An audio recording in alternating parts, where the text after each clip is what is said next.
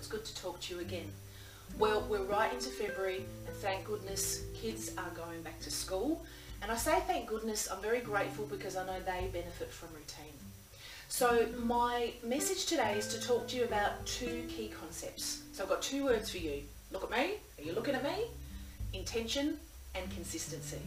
Sorry, I was just channeling my inner Kath and Kim. So I'm Dr. Paula Stacey Thomas. I've been running the chiropractic domain for well over 20 years, helping lots of people and their families towards health and wellness, and that is something that we love to do. So in talking about those two things today, let's take one step back and let's look at what happens at this earlier time of the year. New Year ticks over, people want to set resolutions or set goals. That's all very well, but if the last 2 years have taught us anything at all, we know that sometimes big lofty goals can be completely changed by external environment. So the word that I came up with this year for myself was about intention. What is my intention? What is my goal? What is my theme that I'm trying to achieve across this year? And there's been some changes that I have made. I ask you, what is your intention? I think if we set goals and they're hard and fast, while it's fabulous to do that, sometimes if things really do change that we are not in control of, it can make us feel like we've let ourselves down, and I don't think that negative energy is useful. So there's a place for intention. My second word is consistency, and the benefits of consistency can be for good or not good.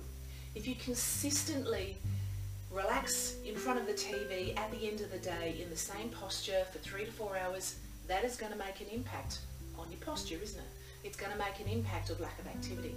However, if you were to consistently get up in the ab breaks, get down on the floor, do a downward dog, do a few stretches, that would break up that, and so one would help or counterbalance the other. Another simple idea, consistency.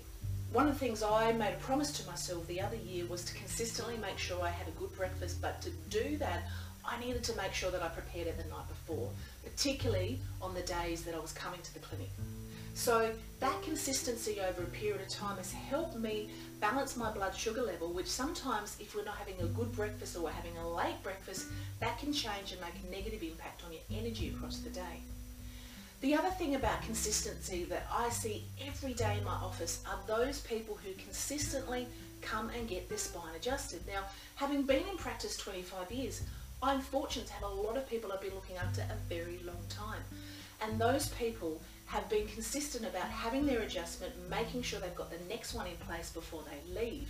Not just, oh, we'll get around to it. Because sometimes other things get in the way, life gets in the way, and we don't get back into that consistent good habit. So that's my challenge for you. What is your intention for this year? What is your theme? What are you aiming towards despite everything that's going on? And the second one, what are the consistent, great little things that you can do that are going to help you towards that intention? We all want to see you happy and well and fit and vibrant. So that's my encouragement to you. I look forward to talking to you again soon. In the meantime, take care, stay calm and get adjusted. Bye.